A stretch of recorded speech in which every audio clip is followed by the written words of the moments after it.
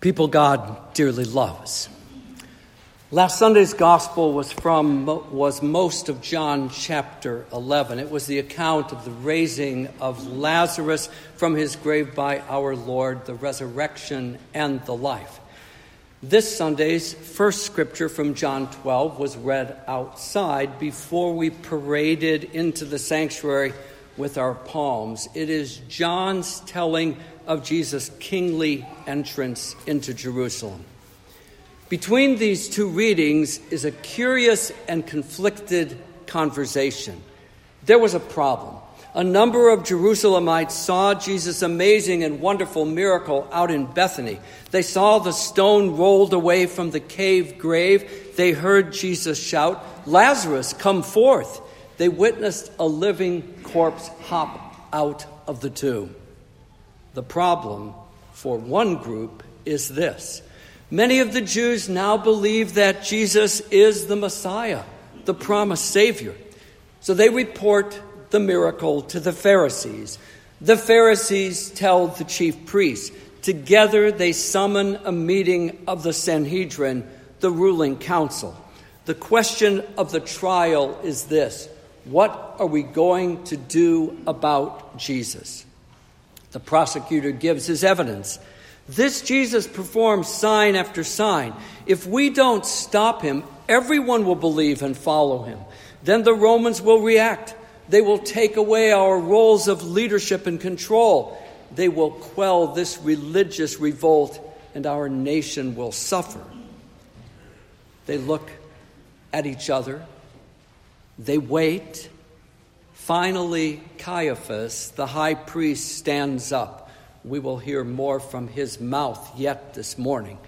"You don't get it," he says. "Here's the truth. It is better for you, for us, for all, that one man should die in place of the Jewish people, not that the whole nation perish." Heads nod in agreement. It's come to this. It's time to act.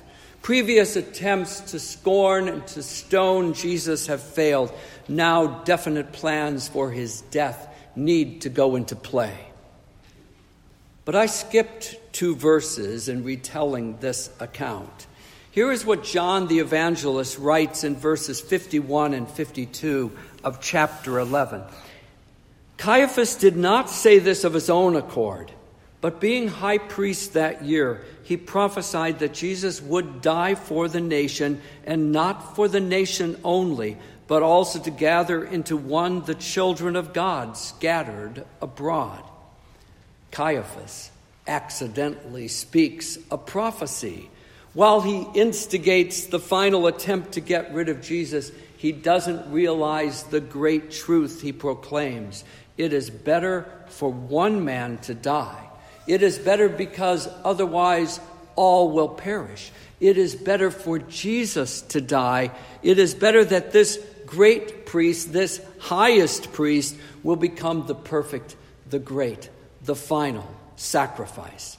It is better that Jesus will and must die, not as a heroic martyr, but as the Lamb of God who takes away the sins of the world, who pays the price for every sin of every sinner.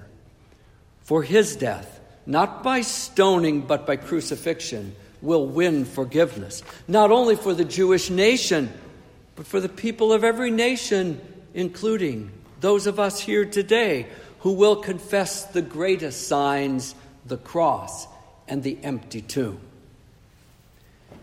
In today's passion narrative from the Gospel of Matthew, we have a bookend to this account at the close of John 11. In Matthew 27, Governor Pilate listens to the charges against Jesus. He questions the accused, but receives no reply.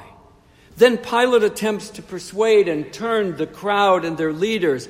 He offers to release Barabbas, a notorious criminal, and to set Jesus free. But the mob, incited by the chief priests and the elders, shouts for Barabbas to live and calls for Jesus to be condemned and crucified. In complete frustration, Pilate takes a basin of water and washes his hands. He then points to Jesus and declares, I am innocent of this man's blood. It's your responsibility. To which the crowd roars, let his blood be on us and on our children. The crowd says, fine, we'll take the hit for demanding Jesus' death.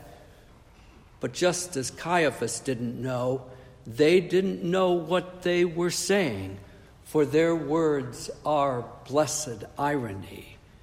My brothers, my sisters in Christ, those will be your final words in today's passion narrative.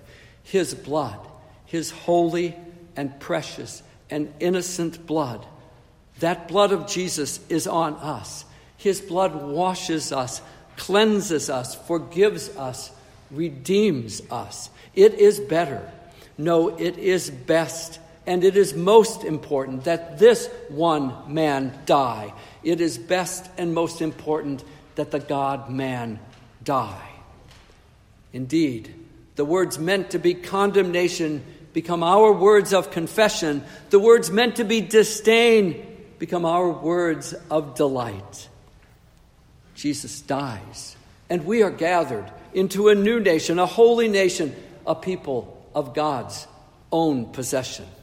Hosanna, we shout, save us now, for this is the good news as we begin our Holy Week journey to the cross and to the tomb. In the name of the Father, and of the Son, and of the Holy Spirit.